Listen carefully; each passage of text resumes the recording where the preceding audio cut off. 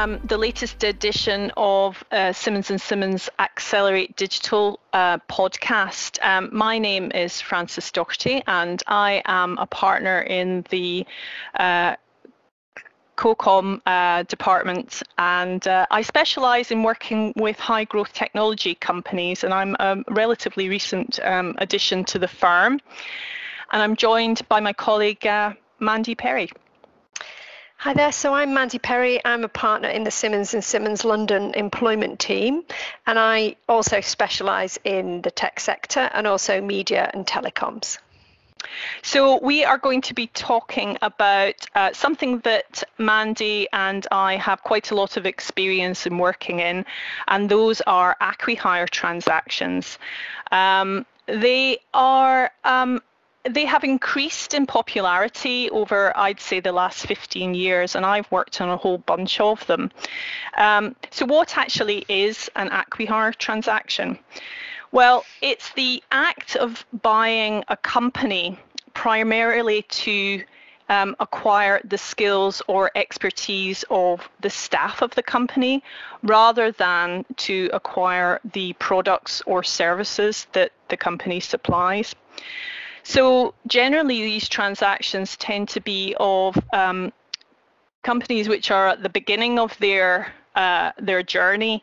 They're usually pretty early stage, but what they have managed to do is to gather together a very cohesive and highly skilled team. And in circumstances where a company, for example, a Google, a Facebook, an Amazon, is struggling to get the right caliber of team, these can be really, really useful ways of adding some very high quality individuals to the team. There may also be some other assets that are acquired. And in certain circumstances, the company may have already taken some investment from a venture capital firm or a seed capital firm. And so there are different ways of structuring it. So the way that I have worked on most recently has been an acquisition of the whole company, because the buyer in this particular situation was a US corporate, and they wanted to establish a research and development team in the UK, and they identified the team. They identified that the team had the skills, and they also realized that the IP that they had already managed to create could be very valuable to them. So they did an acquisition of the whole company. But Mandy, I know that you've done different structures of these types of acqui-hire transactions. Maybe you could talk about that? Sure. Well, given that employees are often critical to these deals, it can lead to a variety of issues. The first question is, what kind of deal is it? So sometimes, as you say, there are share sales. Sometimes it's an asset sale. But also, if you just want the employees and nothing else, so you don't want any IP, you don't want any of the tech, you just want the talent, then you may have a situation where you're just making employment offers to a team of people. In those circumstances, it's possible that you may also, as well as making generous offers in those circumstances, you may also be paying some consideration to release claims by the company, by the remaining company. And also potentially, as you say, some of these companies have already had early investments, so you may be making a payment to smooth the acqui-hire with the investors. The issue that can arise with this, of course, is TUPE, and whether the employees themselves, by transferring to you, to the buyer, are an identifiable entity which retains its identity post-transfer. It's risky to take a risk on TUPE, as everybody knows. So it's only in cases where you feel confident that it's the talent that you want, first of all, and nothing else. And also you feel confident that post-transfer they're going to be subsumed into the new employer, and they're going to do work using their skills, but it's not going to be the same work that they were doing previously. So there'll be a different form to what they're doing. Otherwise, it's easier to just do a standard SPA or APA and comply with TUPE. As I say, it's never a good idea to take risks on TUPE. The other issue that comes up a lot is the status issue, because a lot of startups use a contractor model in the early stages to avoid creating employment relationships, which can end up being troublesome because the employment tribunals in the UK and HMRC look at these relationships based on the factual reality and not what you choose to call them or what the companies try and classify them as. So you could have a period of misclassification on your hands, which could mean there's a tax liability which you need to fix before the acquihire. But of course, this is not exclusive to acquihires. What is exclusive and critical, not exclusive, but certainly critical to acquihires is retention. So Francis, I know that you do lots on the corporate side in terms of retention. So tell us a bit more about that. Well, in a normal share sale and purchase agreement, you're acquiring the company, but what the buyer will be acquiring is effectively the team, and they want to make sure that the team are motivated to stay and that the value that they are effectively buying will they will be able to continue to leverage that value for a period of time after the acquisition. So therefore, what we would normally expect to see is some kind of staged payment.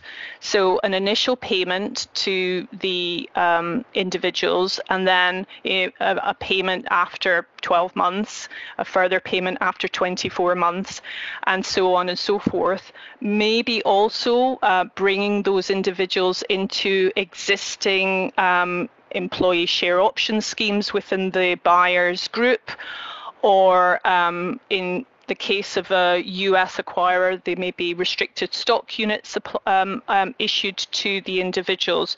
All of this is motivated around making sure that those individuals are sticky and will stay with the business and help to create that value. Obviously, what they don't want to do is to have those individuals, take the initial payment and then walk out through the door, because obviously that's not what they're buying.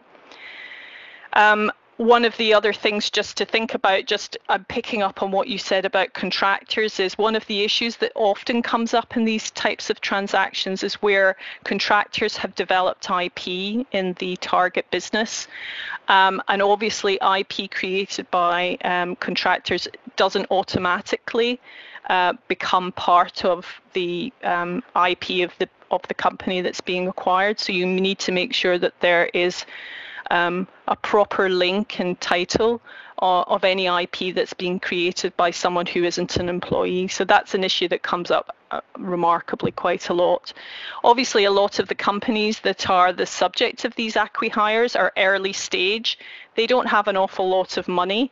And so what they will do is kind of fill gaps where they might need somebody who will develop a particular part of the product. So they'll bring that person in on a contract basis, but they'll forget that actually, you need to make sure that the IP that's being created by that contractor actually belongs to the business. So I think that's one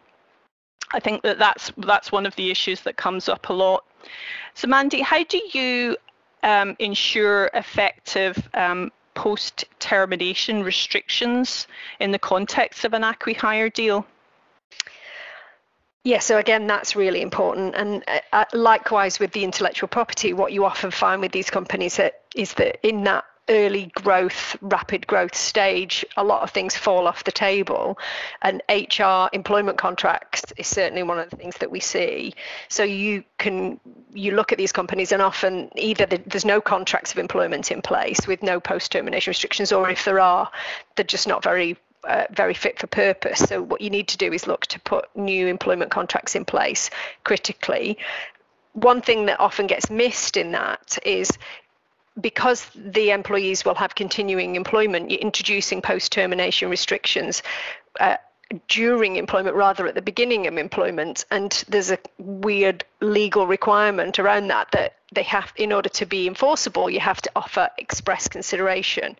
So it's not hard to find something in the transaction that you can dedicate to this purpose, such as a small bonus or additional days paid holiday or something like that, but it has to be expressly dedicated to those new post-termination restrictions. So we all know that post-termination restrictions can be difficult to enforce, when it comes to it, but you certainly don't want to fall at the first hurdle on enforceability. You need to make sure that you think about that consideration at the time.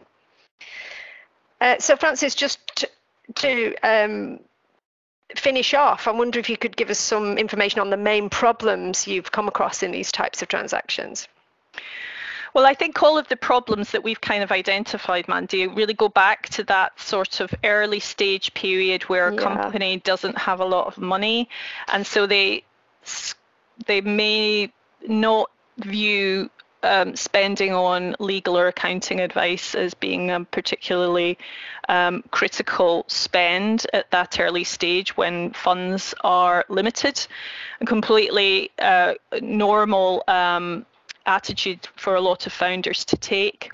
So what we tend to find happens is that there may have been some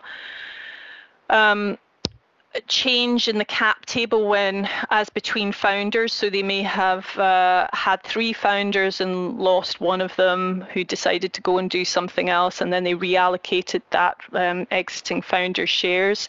What we tend to find is that we have to spend quite a lot of time thinking about a cleanup operation around that, because if you do transfers of shares or a further issue of shares without doing a 431 election, there are some opportunities to unfortunately fall into some traps which can mean that the shares that were issued or transferred to that individual would be treated as an employment-related security, which is a very different tax outcome to what it would have been had it been properly done.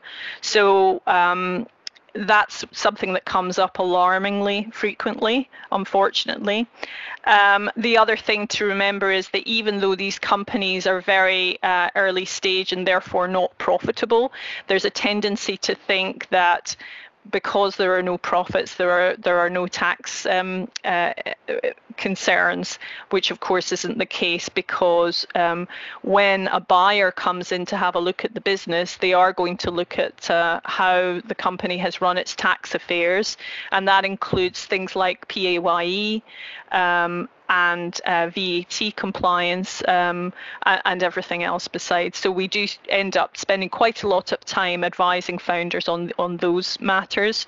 So those are the kind of things that come up most regularly, Mandy, and I think you've come across a few of those as well in the past. Yeah, definitely. Well, we're talking about the same thing, aren't we, with the tax status of the contractors as well, which can often be troublesome. Exactly. So, well, I think we could talk all afternoon about this probably, Mandy, couldn't we? But I think we'll probably have to draw it to a close. Thanks for your time, and you're welcome. Don't forget to listen to all of the other Accelerate Digital podcasts through your normal podcast provider. Thanks very much.